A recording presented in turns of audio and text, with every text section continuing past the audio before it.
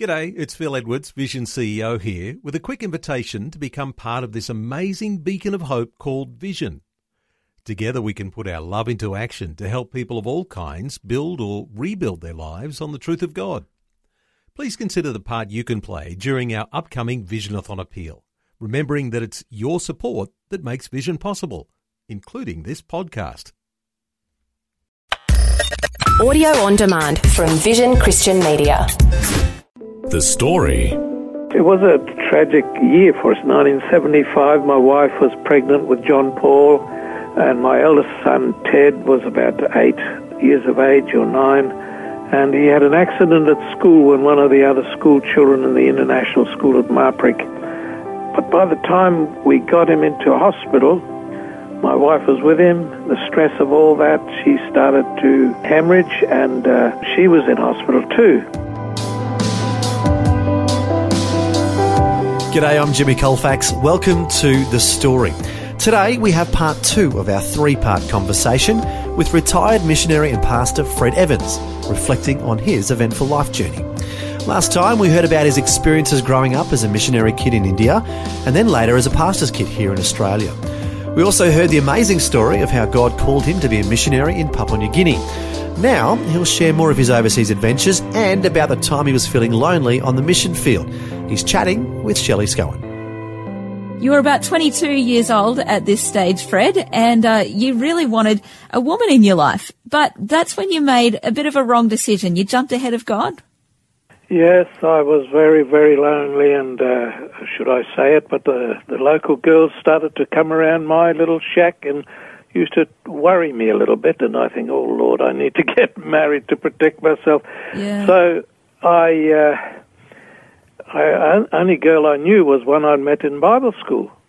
And at the time, and when I was in Bible school, we were good friends, and she wanted to go serious, and I said, no, I can't go serious. I want to, because I've got to find out the will of God for my life and all the rest of it. Anyhow, when I got to the mission field, and I thought, this is it. This is what I want to do. I want to be a missionary. I'm satisfied. I know the will of God now, and I'm in the center of God's will, so I might as well make a decision and get married. And so I wrote to this girl. I was really impetuous, I suppose, and I wrote to her and said, would you marry me? And she accepted. And I went out into the mission station, shot my .22 rifle in the air and sang, I'll never be lonely again, never again. That's to give you an idea of how lonely I was, you know. Yeah. So overjoyed to be engaged to this girl. At any rate, I get some bad news about 3 weeks later from our Central Missions Council, from the Foreign Missions Department of the Assemblies of God, and they said to us, Freddie, we've heard that you got engaged. Regrettably, the lady you have become engaged to is not acceptable as a missionary candidate. And I was incensed. I was absolutely incensed. I wrote to them, how dare you try and stop me from marrying who I want to marry? Not spiritual, mind you. I was quite upset by it all. Anyhow, the long and the short of it is this, that God knows best.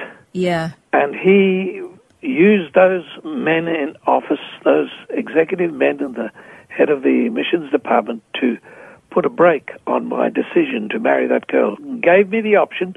We're not saying you can't marry her, Fred, but if you marry her, you have to leave the mission field. Oh. So I had a choice to either marry her or stay as a missionary. Wow, that's a big choice. It was a big call for me, I tell you, and I was quite traumatized by it all when I decided to go God's way and accept their will as God's will. Wow. That's huge. That is huge. And later on, of course, I realized it was fortunate that I took that step.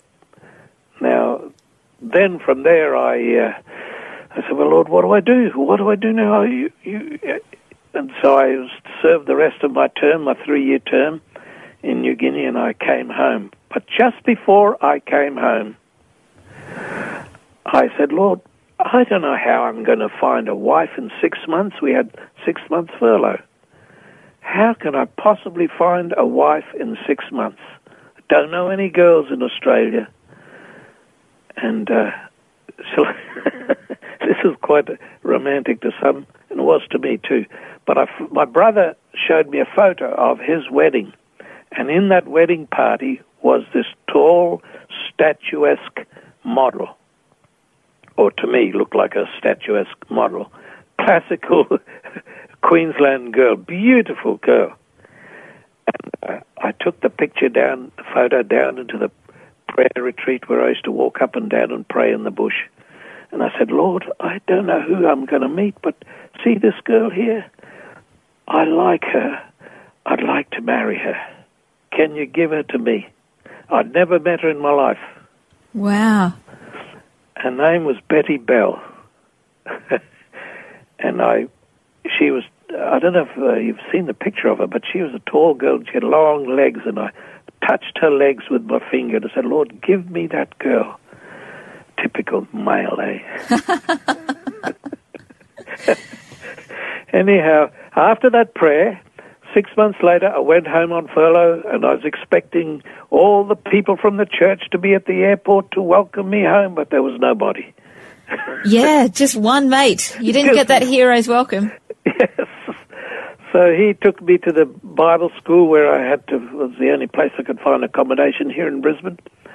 And the principal said, do you want to have a look around the Bible school? I said, I'd love to. It's a new premises that they built at Graceville on the Brisbane River. And he took me downstairs to the prayer room. And as he opened the door, there was Betty. She had long plaits. I can still see her in my mind's eye. This was over 50 years ago. She had long plaits, and she was studying for her midwifery exam, her child welfare midwifery exam, her third nursing certificate. And as soon as I saw her, I knew she was the one I was going to marry. Wow. The Spirit of God just convicted, I just had that assurance in my spirit. So the next day, I made sure I'd catch up with her, and I used to take her to the train station at Graceville to catch the train into the city and then go to Marta Hospital for training. And every day I'd meet her at the train and walk her home, and we talked for about a week. And during that first week, she used to say to me, she had applied to become a missionary in her own right, and she had been accepted to be a missionary in her own right. Wow. By the missions council, the same missions council that rejected my first exercise in finding a wife. They had accepted her, not knowing that I was interested in her, wow. prior to me being interested in her. Wow, that's a great sign from God, isn't it? It is. Yeah, to know that was the direction you were heading. And you only knew each other. Well, actually, can I ask, because you said that you felt like immediately that this was the woman that you were going to marry. Did she have similar feelings? No. At what point did it kick in for her? Although she said to me, she said, when I was with you, I felt safe. Yeah. Because she'd had broken relationships before, with other young men and who were trying to find out the will of God for their lives, etc. Yeah. But she said, when I was with you, I felt safe. I proposed to her a week later. She said, give me time. What, so you gave her, 2 weeks after you met? No, I gave her a day.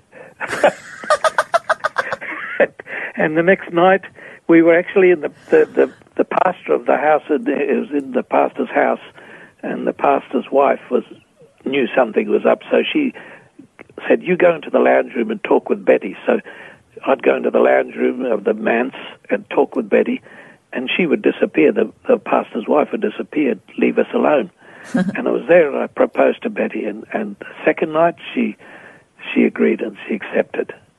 And anyhow, she still didn't really know me, and I didn't know her apart from what I'd seen and read and so on about her. But then to cut a long story short, 6 months later, we got married at Glad Tidings Tabernacle in Brisbane City, which is now no longer, but in that church there. And while she was walking down the aisle, she said to herself, my goodness me, what am I doing? I don't even know this man. Yep, that's a scary thought. It's a scary thought, all right. And you can ask herself, she'll tell you the same story. She came and stood at the altar with me, and I took her by the hand, and as soon as I took her by the hand, she knew it was right. Yeah. And then the love started to flow, and she said, I fell in love with you after I married you. You headed straight back to PNG, and this time with your beautiful wife on your arm. And you would describe those next 3 or 4 years as some of the happiest of your life? Yes, they were. Why would you say that? Well, it just that we were, both of us, sold out to God and the vision that God had given to us to serve Him, and of course we had each other, and our first appointment was actually living in a village, the village of Kalabu, which was not far from Marprik, and it was a large village of over 1,000 people, and we were immersed right in this village where the mission station was, and we saw all the action, all the life of the village, and we were part of them, and they were part of us in lots of ways. So it was really exciting. Did you find, too, that you were more and more accepted? I mean, obviously, you had already spent the other years there.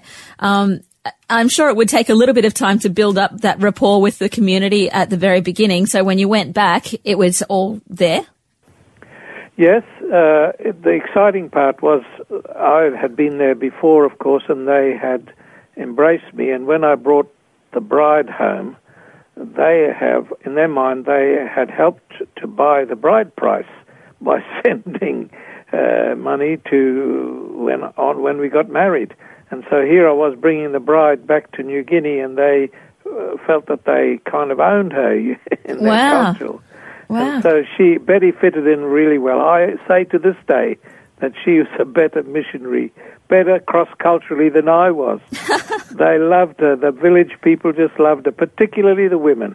Really? And she'd pass on her skills in sewing and making dresses, making laps and making clothes and Mary blouses, etc. with the women. And you know how it is. They just chat and talk together, and she won their hearts very quickly. Wow, that's wonderful. And I think it's great too how she had just been endorsed as a missionary in her own right to go to PNG when you guys met, and really, like, you can see how God just had it planned from the beginning, hey? It is amazing. You know, if you put God first, I really believe in that scripture says the steps of a good person, steps of a good man are ordered of the Lord. Yeah. And if you just put God first in your life, you don't need to worry and sweat over what you're going to do. Just keep moving forward in Him, and He will guide you. He will open and close doors, and that's what happened with us. Absolutely. Your story is really great testament to that fact. I think it's wonderful.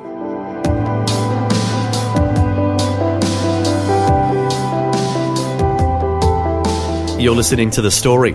Today, retired missionary and pastor Fred Evans is once again sharing his life journey. We just heard how the Lord led him to his wife.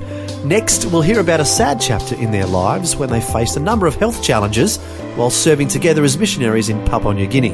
That and more when we return. If this program has highlighted something you'd like prayer for, we'd love to pray for you. Call 1-800-PRAY-FOR-ME. That's 1-800-772-936. It's a free call. Or text 0401 132 888.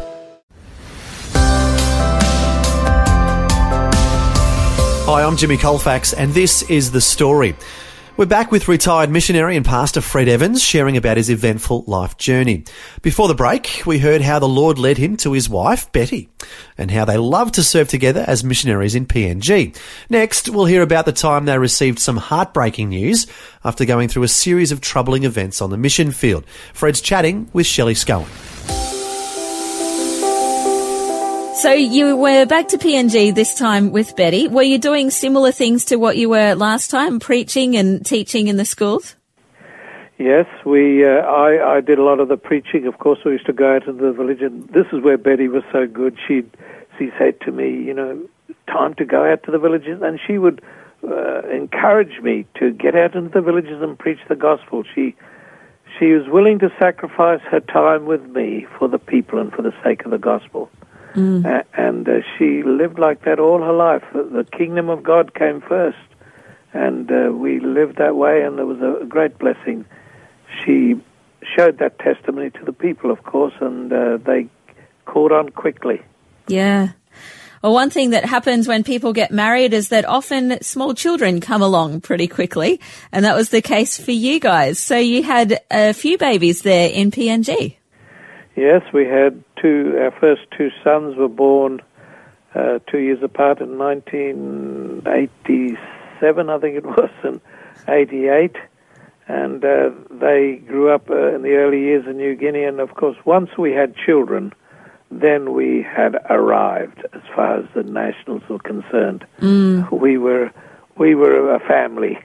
Yes. Until you got children, you're not you're getting there, but you're not quite there. That's interesting. I think to a degree that's kind of the same in Aussie culture too. Yes, I guess it's so.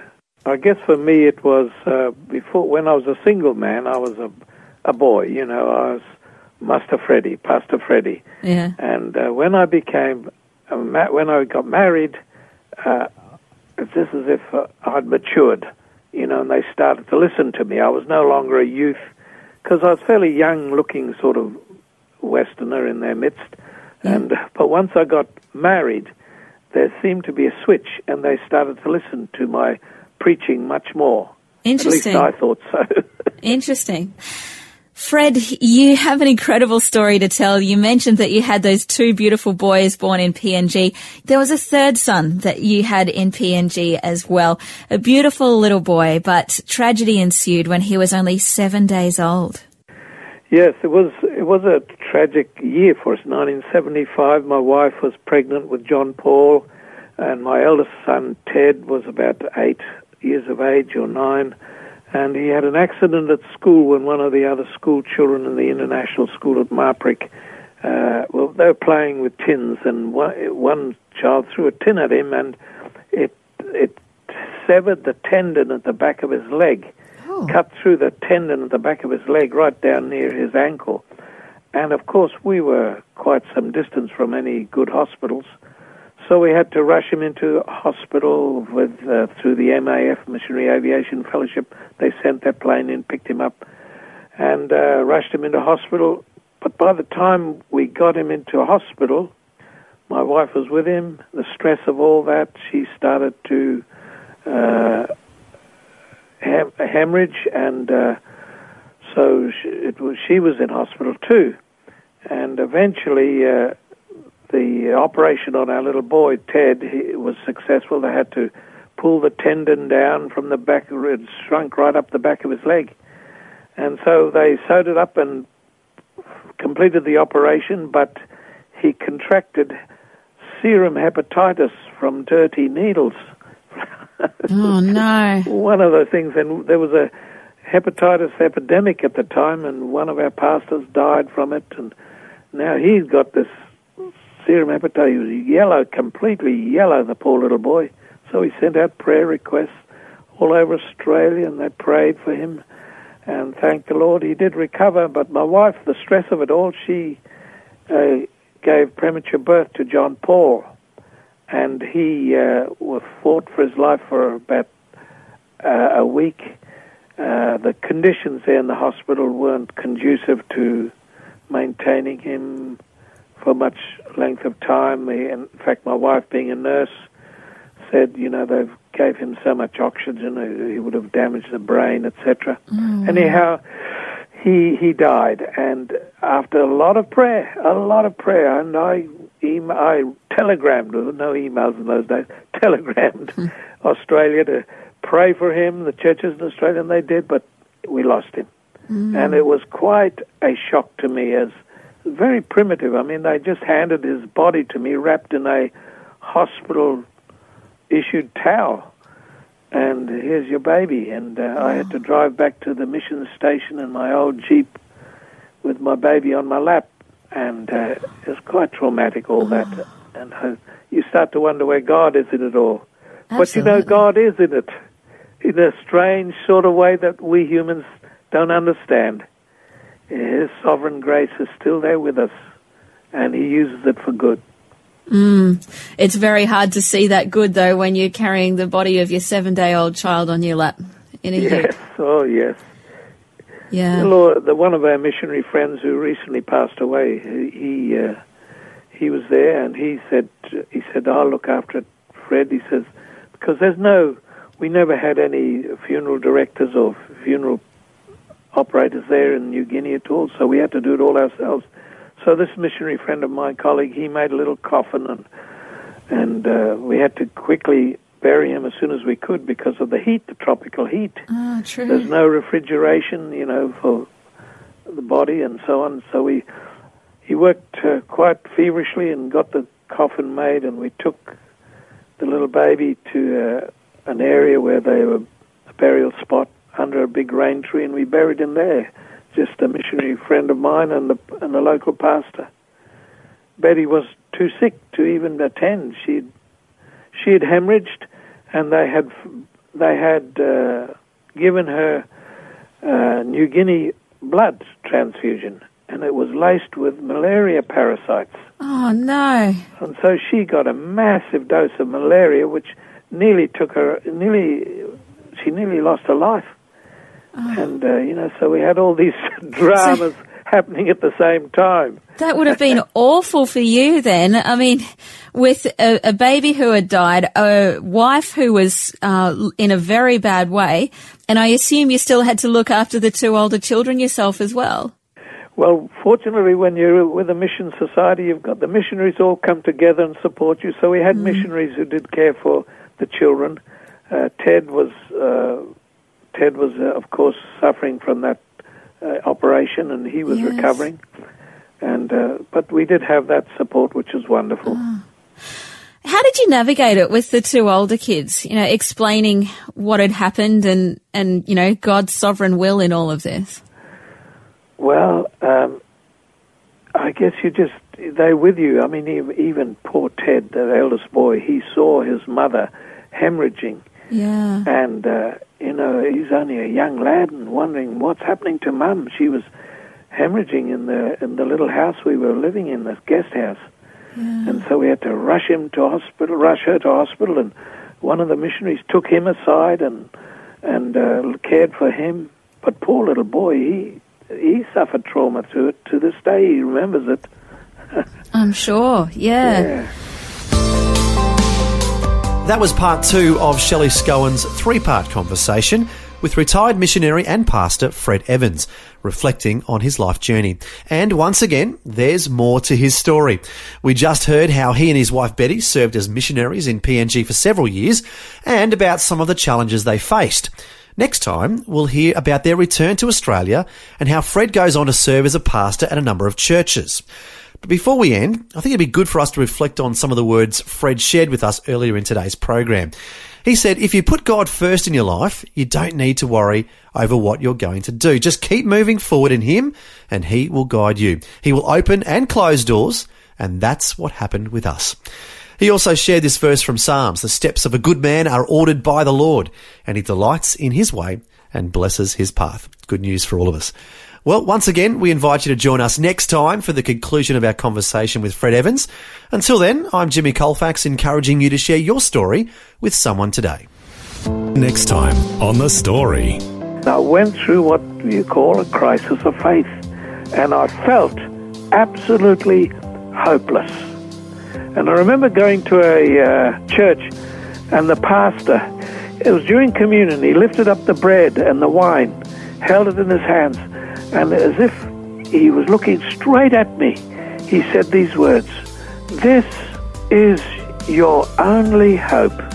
Retired missionary and pastor Fred Evans joins us once again to share his reflections on his eventful life journey.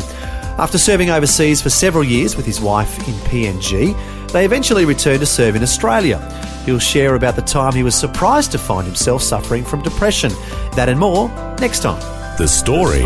Just another way Vision is connecting faith to life. This program is a production of Vision Christian Media. To find out more about us, see vision.org.au.